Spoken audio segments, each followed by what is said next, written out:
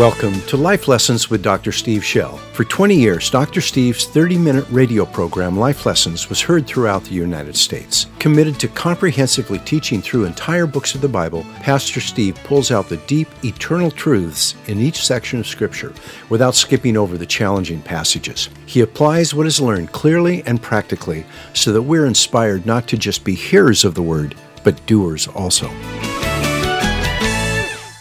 As we watched the Lord prepare him personally, we saw three elements that the Lord used. Do you remember what they were?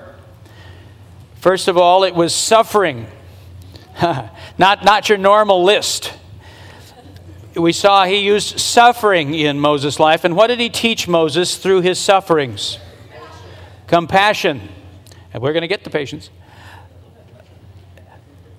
By suffering, we become compassionate to the sufferings of others.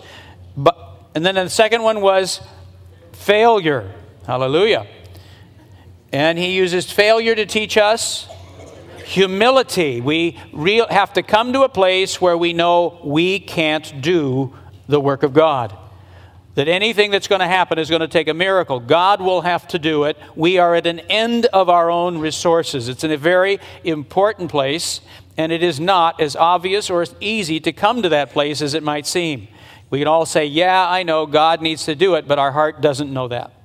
But God brings us to a place where we do know it through our failures. And the third one was frustration, and through frustration we learn patience. And why is patience important? Because anyone who's going to deliver anybody must learn to be patient with people. If we are impatient, we will drive people, push people, we will use people. If we're ambitious, our heart's wrong in the way we deal with people. And so we saw God prepare a deliverer. We're going to see him call a deliverer.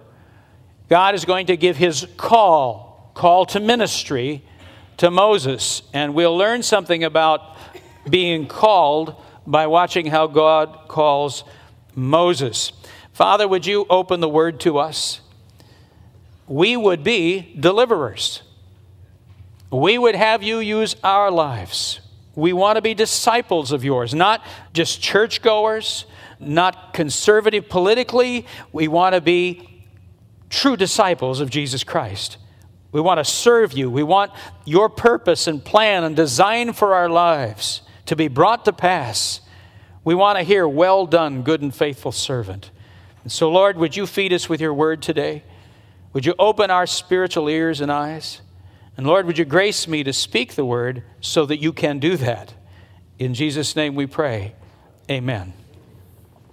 There are numerous examples of calling in the Bible. Abraham is called. Samuel is called, Isaiah is called, Jeremiah, Ezekiel, and these are, of course, I think there's many more, but these are all recorded, actual descriptions of the moment where they were called. Jesus was called. Peter, James, and John were called. Paul was called. There is a calling. What we want to look at today is this call, but let me define it first of all. What is a call? What does it mean that we are called of God?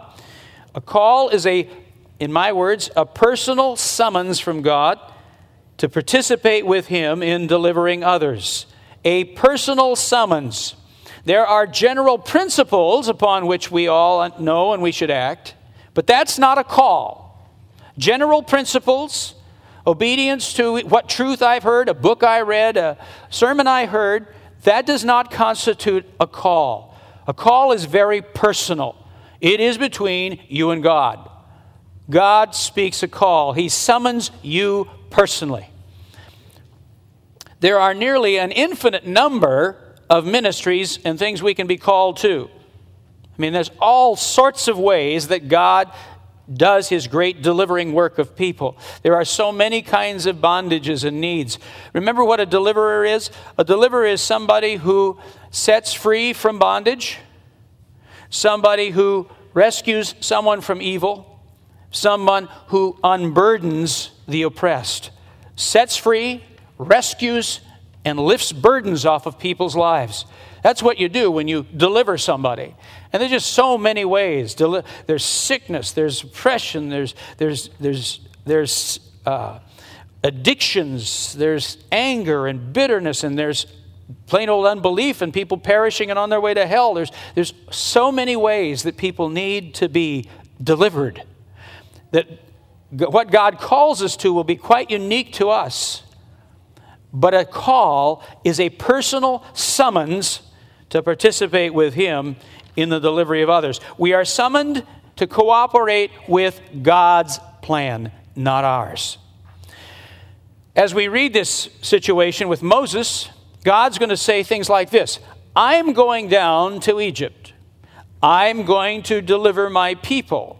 I'm going to take them out of Egypt to the promised land. And you, bud, are going to help me.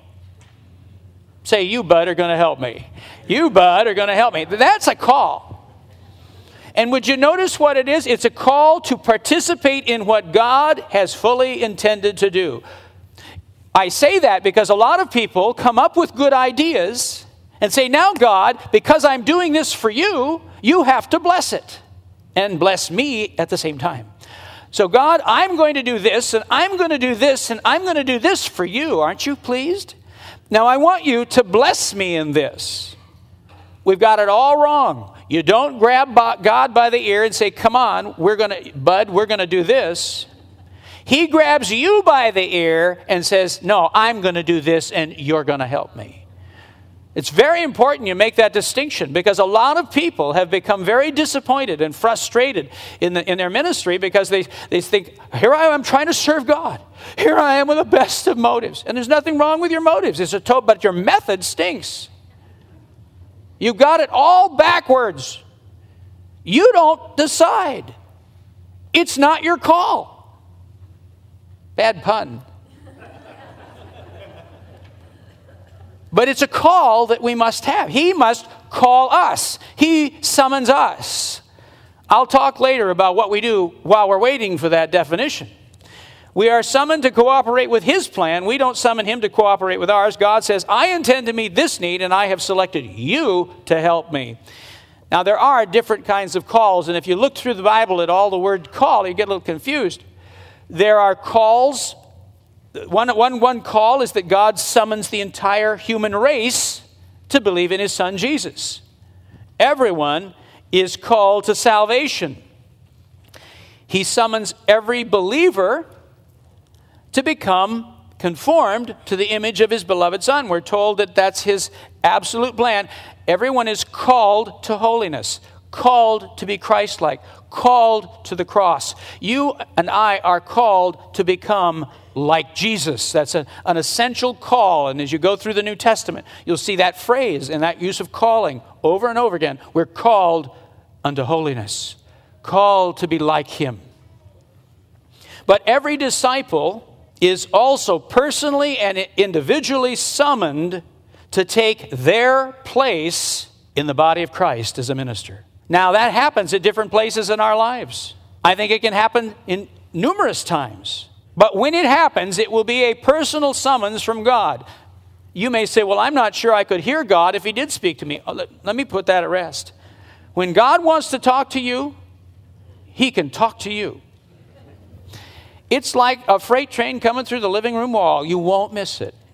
One of the things over the years that I remember spending a long time, many years, trying to get God to tell me I could leave. Really, if you want to get down right to it. And that's not here. But He didn't say a word. And then when He finally did speak to me, it was so loud and unmistakable, it made me mad. And I said, I knew you could talk to me like that. Why all these years have you been silent on this? Well, and of course the answer is, upstart, that I'll talk to you about that when I want to. I'm the boss, you're the little guy. And you just sit there until I tell you. We do forget He's God. It's kind of, we get the order a little mixed up, at least I do. So every disciple is summoned to take their place in the body of Christ. We receive different types of calls to infinite amounts of different kinds of ministries, but we are all going to be called. Why are we having this conversation? It's really important that you understand your call. If you have not had one yet, that's okay. I'll tell you what to do till then. But you will get one, in my opinion. As a disciple of Jesus Christ, He will call you. You will know that you know your assignment, and it's an important part of it. Why is a call important? Why should I be called? Why do I need that in my life? Well, it provides focus, for one. When God says to you, this is what I want you to do, it takes all of the confusion of so many options. I could do so many things for God. I don't know what to do. I mean, there's hundreds of things I could do for Him. It's kind of this diffusion of our energy. And at some point, the Lord comes along and says, now, this is where I want you to place your discipline and your energy. I may use you in other things as spontaneously as I will, but you will serve me as this portion of my body. Here's how I want you to serve me. It focuses our energies. It also gives us endurance. When I know I'm called, when I know I'm placed, I'm able to handle all of the opposition and difficulties that come against me. When I don't have a call, I'm restless, unsettled, always in the process of, should I leave? Should I stay? Should I keep doing this? Oh, I'll do it one more week. This kind of thing, which is extremely draining on your energy. When God calls you and says, I've put you here, it lets you get roots and settle down and quit discussing whether or not I'll leave and just get about doing what you're assigned to do. It's really important because all ministry is assaulted by the enemy. No ministry's easy. Nothing. I mean, there is no such thing as ministry that's effectively touching the lives of people, that's delivering people from bondage, that the devil's going to miss. He doesn't go, oh, I never noticed her in Federal Way. What is she doing? You're kidding. How many children has she brought to Christ? And we missed her? No, he doesn't miss you. And so it's essential that you have a calling, that you also know how the Lord protects you. You are safe in your ministry, but you must be wise. But that you have a calling and you don't run every time the thing gets tough. Haven't you seen Pentecostals in particular? God told me to do this. God told me to do this. And then next week it's, no, God told me to leave. God told me I'm burned out. God told me to marry you. No, He didn't. He told me to marry you. And no, He told me to marry you. And move here, do this, do that. And after a while, their credibility is absolutely zero. Because either God's an idiot or they are. But there's no options, one of the two. Because it's so unstable. I'm taking a real shot at people that use God talk inappropriately. And I mean to. If you say God said so, you better be sure He did. It's downright blasphemous to use His name and declare He told you something when He didn't. And you're just going on your own wishes and wants. I hear some people say, I've got the peace of God. What they mean is I've finally given in to my passion, my desire, and I feel peaceful about it. That's not the peace of God. That's self-indulgence. So when God really speaks, He really speaks. And if you don't know the difference, then just be quiet till you do. Because when He speaks, He does not change His mind quickly. Wish that He would. Tried to make him. Moses will. We're going to watch him try to talk God out of it, boy, big time. And the third thing it gives you is hope. No matter how dark it is, no matter how tough it is, when you're called, when God says, I'm going to do a thing here, I'm going to do something wonderful and you're going to help me, you know it's going to succeed. You may go through dark times and dark periods of it, but you're going to know that God will make you fruitful. Now, let's have a look at Moses, because he is being called here, and we want to see how God calls him. I'll start at chapter 3, verse 1. What I was going to show you in verse 23 of chapter 2 is simply, I guess I will read it. It's a pretty essential piece. Chapter 2, verse 23. Now it came about in the course of those many days. Moses has been 40 years in the land of Midian. He is now 80 years old. And it says, the king of Egypt, Pharaoh, died. And the sons of Israel sighed because of their bondage, and they cried out, and their cry for help because of their bondage, rose up to God. Two important factors here were being filled in. One is the man who wanted to kill Moses and the other government officials, he'll say it in another verse, are dead. So Moses is safe in that sense to return. Secondly, the people of Israel are finally praying to God. Now, that's actually the implication of that verse is finally, they're not only groaning and moaning, but they're groaning and moaning to the Lord. They've had other gods. I don't know what else has gone on, but they're finally praying, and something has changed spiritually. Chapter 3, verse 1. Now Moses was pasturing the flock of Jethro, his father-in-law, the priest of Midian, and he led the flock to the west side of the wilderness and came to Horeb, the mountain of God. Another name for Horeb is Mount Sinai. And the angel of the Lord appeared to him in a blazing fire from the midst of a bush. And he looked, and behold, the bush was burning with fire, yet the bush was not consumed. My assumption is that what he took to be fire was really the Shekinah glory of God. That brilliant light of God was shining off of this bush. He's herding sheep. Notice whose sheep he's herding? It's his father-in-law's sheep. After 40 years, he doesn't have his own. Now, either he's a terrible businessman or something, because Jacob would have owned the place by now. Wouldn't he? Yeah. It wouldn't have been his father-in-law's sheep he was herding. But Moses, he's just puddling around with a bunch of goats and sheep. And he looks up on this hillside, this mountainside, and he sees something sparkling, something brilliant up there. It looks like fire. And then he walks over and says, I wonder what that is, because it's not burning out. And then Moses said, I'll turn aside and see this marvel. And then when the Lord saw that he came up to look, the Lord called to him from the midst of the bush and said, Moses, Moses. I want to sound like Charlton Heston. Moses, Moses. And he said, here I am. And then he's told to take off his shoes like a slave, for he's in the presence of his master. First of all, point number one about the call God gave to Moses is it was inconvenient. He's 80 years old, he's out herding sheep, and God decides when and where he will call us. It is not convenient. It seems like the stream of God's spiritual world and the path of our lives just intersect at rough places. Whenever God really breaks in and talks to you, it'll be inconvenient. A terrible time to do this. Couldn't you have asked us earlier? Couldn't that call have come at 7 in the evening, not 2 in the morning? Whatever. But it's just like God's world and ours just intersect in rough ways. And so it is inconvenient.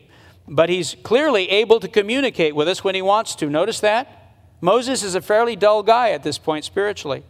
But boy, when you have a bush doing this kind of thing, the talking bush, it gets your attention. Moses would have said to God, I'm 80 years old. I've been just herding sheep for 40 years. All my ambition's gone. Why now? Jeremiah the prophet, when he got called, he said, I'm just a youth. What are you thinking? Let me grow up a while. Sometimes God comes too soon. Sometimes it seems too late. It's always not on our time schedule. It's inconvenient to us. But God sees issues that we do not see. He may or may not ever explain them to you. That's his choice.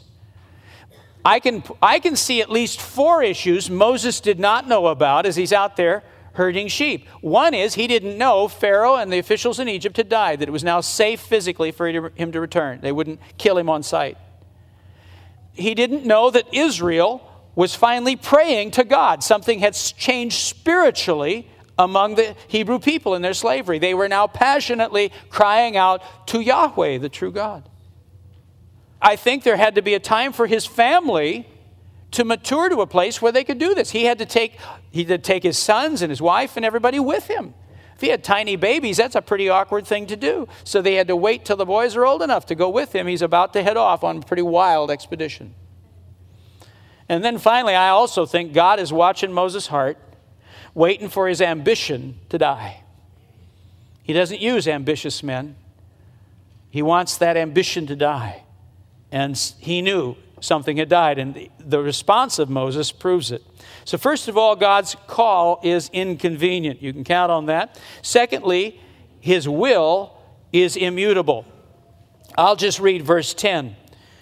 God says to him, I'm the God of Abraham, Isaac, and Jacob. I've seen the trouble that my people are going through. I've come down to help them.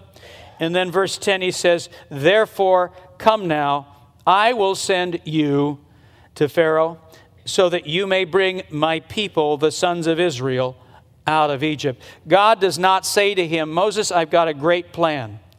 Would you consider helping me?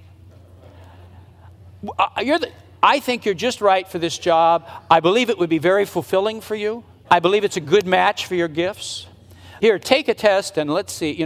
He doesn't do that. He simply says, I'm going to do this and you, bud, are going to help me. Notice he doesn't ask. He summons. Who does he think he is? God? He just says, you're going to do this for me. Right? That's how he asks. So his will is immutable. Moses is now going to try to get God to change his mind. I'll show you in a minute. He'll come up with 4 major objections as to why he should not be the person called. He argues with God to the point of getting God upset. But God's will doesn't change. If he calls you, if he wants you to do this, he wants you to do this. Last night a man came up and he says, I'm struggling, I don't know about my call. I said, have you ever heard God call you? He said, well, I thought I did, but I'm not sure anymore. And then we got deeper into the discussion, and what the problem was, God called him to an area of ministry he didn't want to do. He says, well, God told me my gift was compassion, and I don't want to do that. And I said, oh, so it isn't that you didn't hear the call. It's that you don't like the call. Different subject. Now we have a whole nother level of conversation. Don't play games with God. Don't do this. I didn't like the first call. Let's see what plan B looks like. Because there's not going to be a plan B. And don't think you can wait him out. You're getting older a lot faster than he is. I'm serious. I've tried. Sometimes, however, we can stubbornly refuse to cooperate with God until we actually negotiate from him what I would call his permissive will. There are certain things he will allow us to do if we force his hand. I have done this. I know how this works. But when we do it, it always brings sorrow. Forcing God's permissive will brings sorrow. How did Moses do it? Do you recall? His last objection was that I don't speak well. I'm not a good public speaker. I'm too slow. I need help. And so finally God said, all right, we'll send your brother. And if you recall, his brother was trouble. Aaron made the golden calf. He wasn't plan A. Aaron was plan B. Aaron was forced upon, as it were, the situation by Moses' stubbornness. When God tells us to do something and we don't know how we're going to do it, we would be wise to not bargain with him or ask out of what he wants. Just say yes. His ways are best. Someone may be listening to me right now and say, oh boy, you're talking about a call, and I know I've had one, but I told God no. I told him no and walked away. Will I ever get another chance? The answer is, yes, you will. But the circumstances to which you were called, the potential or the opportunities or the people may well not be there anymore. Life is like a passing river, and there may be no place for you to go back to. It's not like you can go back and do all that you were told to do originally. But who you are, the gifts and calling of God are without repentance. The way you're designed, the basic ministry of which God wants to do through you, that will not change. And so when you finally say yes to Him, He will then use you in the potential and the situations that are there now, which will be different than what you were called to originally. You can't go back. If you try to force your way back to the situation you were called to, it'll be sin. So you simply say, Lord, here I am now, saying yes to you. How do you want me assigned now? There is a right timing for things. Thirdly, so first of all, His calling is inconvenient. It is secondly immutable. That means it doesn't change, and it started with I needed a word. And thirdly, His selection is illogical. After all, He's calling you. And that is just exactly how we feel about it. When He calls you, you're going to say, you've got to be kidding. There are many people far more qualified for this job than me. And that is exactly what Moses will argue. Look at his objections. First one is in verse 11 of chapter 3. God says, I'm going to send you to Israel. Send you to the people of God, and you're going to lead them out of Egypt. And Moses said to God, verse 11, who am I that I should go to Pharaoh and that I should bring the sons of Israel out of Egypt? What he means is, I have no relationships with those people. I've got a brother and a sister. That's about it. They don't like me. I have no social position or status with either the Egyptians or with the Israelites. Why would you pick someone like me?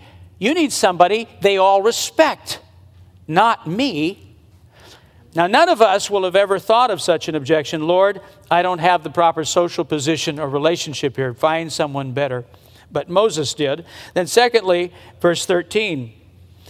Moses said to God, behold, I'm going to the sons of Israel, and I shall say to them, the God of your fathers has sent me to you. Now they may say to me, what's his name? And what shall I say to them? Now that may seem like a strange statement, but I'll show you what it means. By the way, I'm the only person in the world that knows what it means. Now this is not what other people say this means, but I think it's quite obvious. Moses was raised for 40 years an Egyptian. He didn't get a theological training. For the last 40 years, he's been living with a Midianite priest. He's going to come back to the elders of Israel and say, God called me to lead you all. And they're going to go, right, you are so ignorant, you probably don't even know his name, do you? And the fact is, Moses then goes on to say, and I don't. What is your name? You see, lots of the Semitic people around there knew the name El Shaddai, El Elyon, all of these kinds of things. The name El was a generic God kind of name. But God had revealed his covenant name to Abraham. And actually, farther back than that, Shem worshipped the sons of Adam. Worshipped the name Yahweh. YHWH, just 4 consonants, not even the vowels. YHWH, Yahweh. And Moses says, when I show up, they're going to know I'm theologically completely unprepared and ignorant. And they're going to challenge me and say, you don't even know the real name of God, do you? And I don't. How can you do this to me? So the Lord says, well, let's just fix that right now. My name is Yahweh. And then let me explain to you theologically what my name means. It means I am that I am. I am the ever-present, ever-existent one. I am Jesus Christ, the same yesterday, today, and forever. I never change. That's who I am. Well, he solved his problem. He gave him an answer to that one, but that doesn't stop Moses. He goes on with another objection. Chapter 4, verse 1. Moses said, what if they don't believe me? I'm going to tell them that I talked to a bush.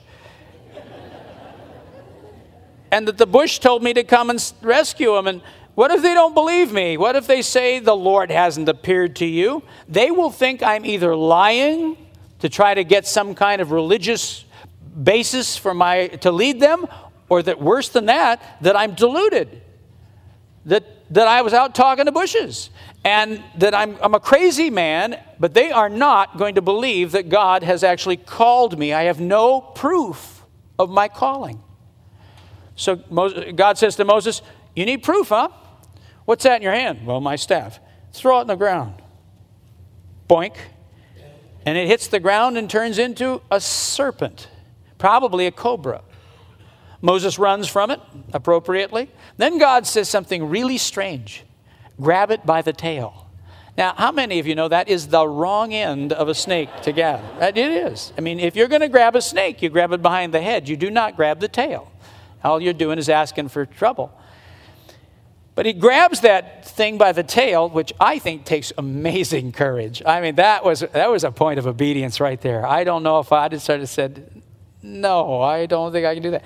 He grabbed the cobra by the tail, and it goes back into a wooden staff. Then God says, I'll give you another one. Put your hand inside your cloak. So he sticks it in and pulls it out. It comes out just covered with leprosy and disease.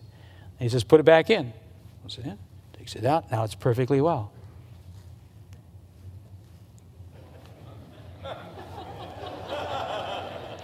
Pretty cool, huh? Whoa. And then he says, now if they don't buy that, he says, I want you to take some water out of the Nile River and pour it on the ground. And when it hits, it'll turn to blood. I don't believe those are three arbitrary miracles just for sensationalist effect. I believe they're prophetic signs in which God is literally explaining what he'll do. They are powerful signs. So God says, nobody's going to believe your call, huh? Try these. Well, that still doesn't solve Moses' objections. He's got one more. Verse 10 of chapter 4. Then Moses said to the Lord, please, Lord, I have never been eloquent, neither recently nor in time past, nor since you've spoken to your servant, which is, I think, a disrespectful comment he made. You have spoken to your, for I am slow of speech and slow of tongue. Moses says, I lack communication skills.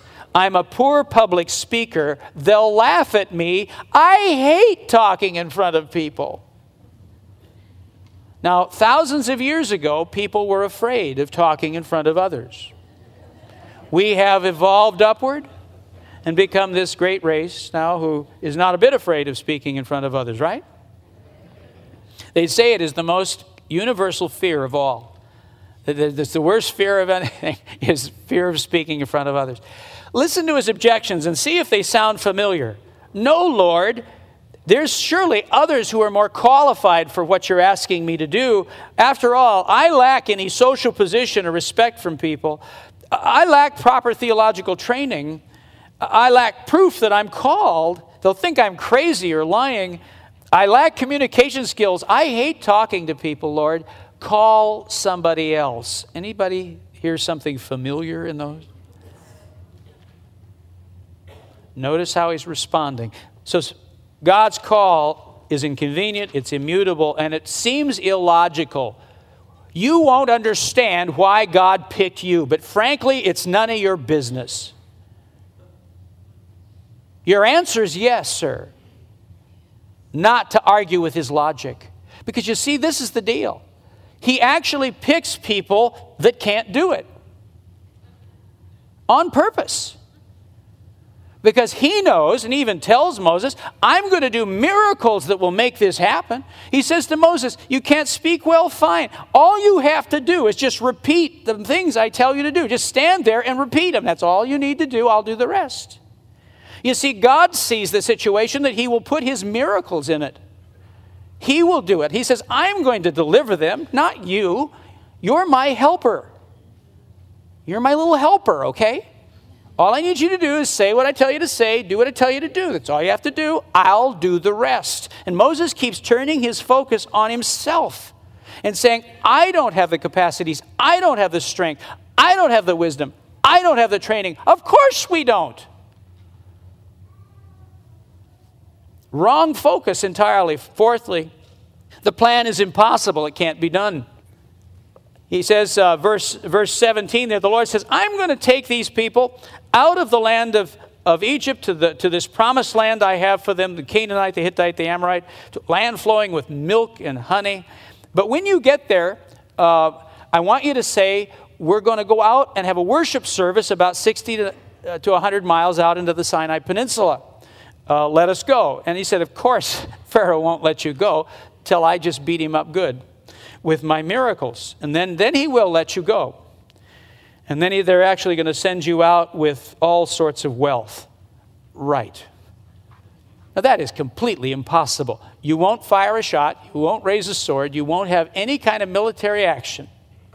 But you'll simply go and you'll ask to be released, and Egypt will let 2 million of its slaves go. Right. I don't think so. It's completely impossible, isn't it? Totally impossible. And then the Egyptians, when you go, are going to wave goodbye, sending you off with their silver and gold jewelry and their best clothes. I want you to dress all of your children when you go out so they're all looking beautiful as they march out of town. Yeah, right. Every bit of it came to pass. But God will, what He has in mind, you can't do. I can't do. But He's going to accomplish through His miracle power. And fifthly, yes, it's true, the call is inconvenient, it is immutable, it is illogical, it is impossible, but it is also wonderful. What He's going to call you to do is to deliver many people. Many people will be affected. Their lives will be changed. You say, oh, no, I'm just a one-talent person. God won't use me to reach many people. Jesus says this. He says, if you abide in me and my words abide in you, this is John 15. What is He going to say? You will bear much fruit. Say much fruit. Much. Louder. Much fruit. And then He goes on to say, by this is my Father glorified, that you bear... That was weak. By this is my Father glorified, that you bear much fruit. Yes. How much fruit? Much fruit. That is God's will for your life. Don't you ever say, I'm a one-talent person. If you got a one talent, you're going to make that thing hop.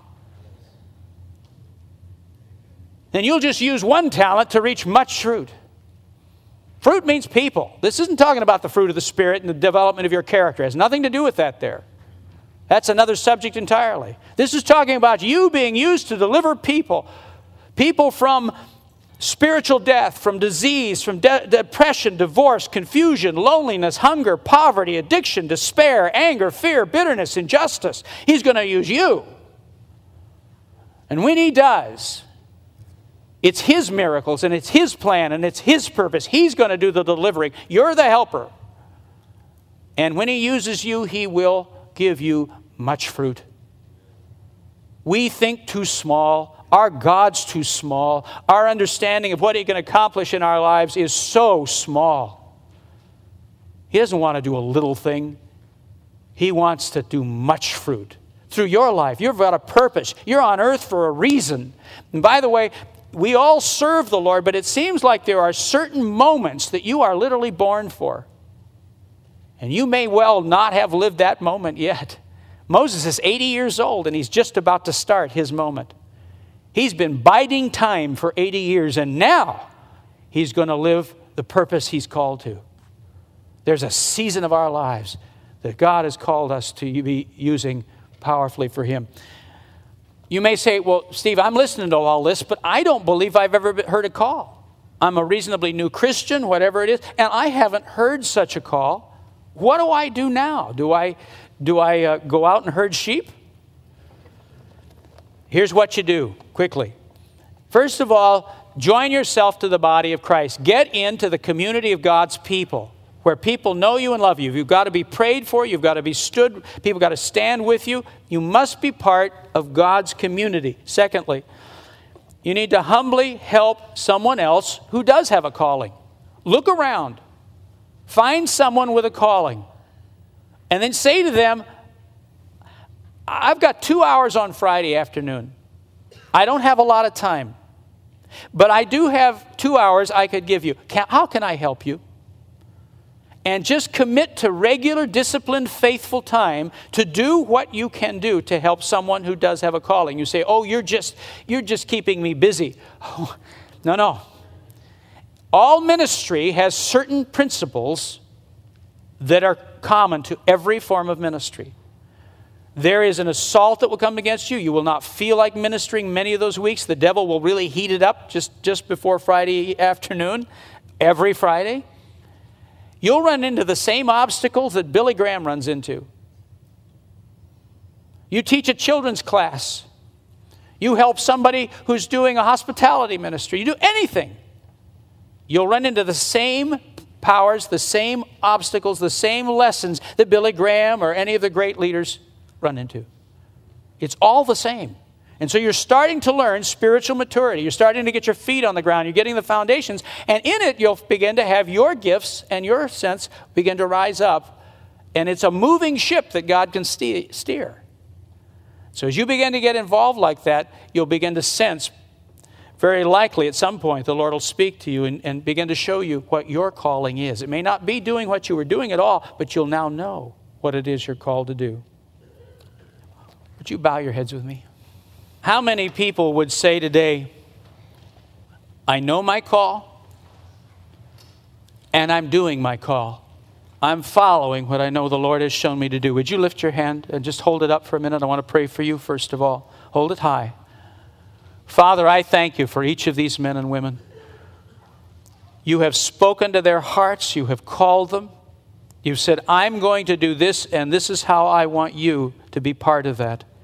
And we have said yes to you, Lord. And we bless you for the privilege and the honor. And I pray right now for each of these men and women that call would burn in their heart. Lord, you give them focus. You give them staying power, endurance. You give them burning hope that as you work through their lives, every bit of what you've promised will come to pass. If the devil's tried to steal that hope, steal the confidence or boldness of that call, I ask you just restore it today. That as we look at Moses and we see how you call him, we know how real this is. I pray that the call in each heart would burn strong, that they would stand and see much fruit. You've called them for much fruit. And I agree with, Lord, your lovely call on each life. In Jesus' name. You can put your hand down. One more question.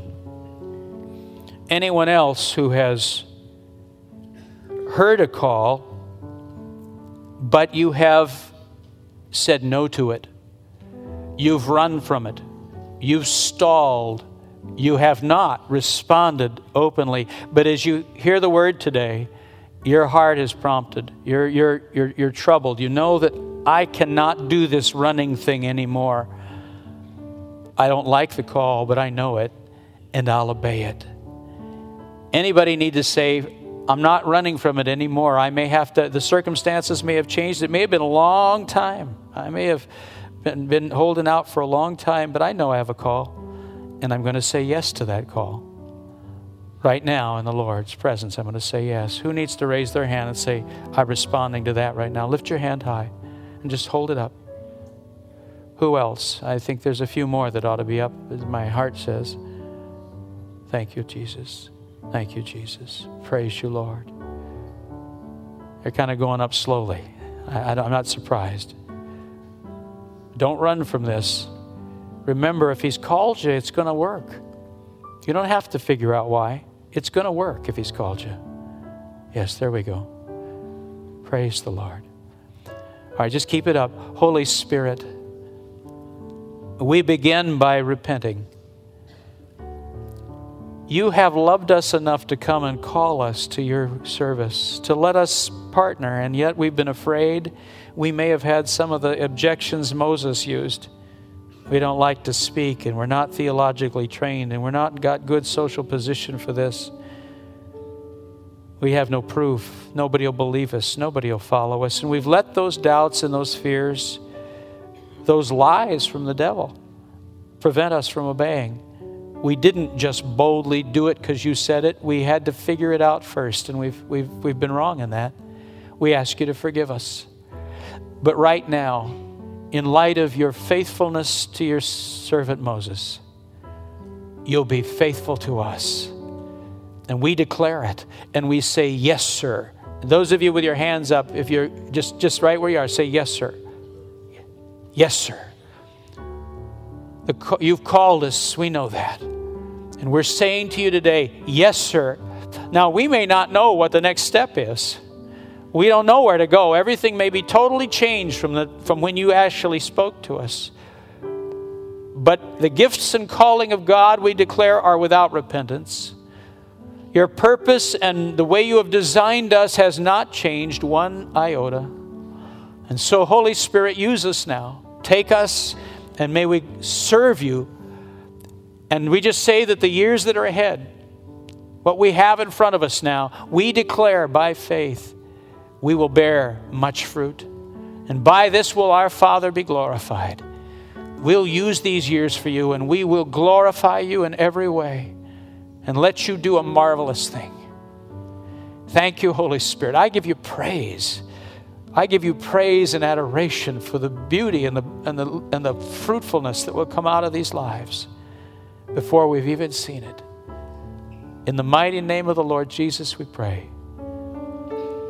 And if that is your prayer, would you say amen? Amen. Thanks for listening. If you like this podcast, please click the like button, subscribe, and share it with a friend. For more information, just head to our website, lifelessonspublishing.com. That's lifelessonspublishing.com. There you'll be able to order many of the books Pastor Steve has written.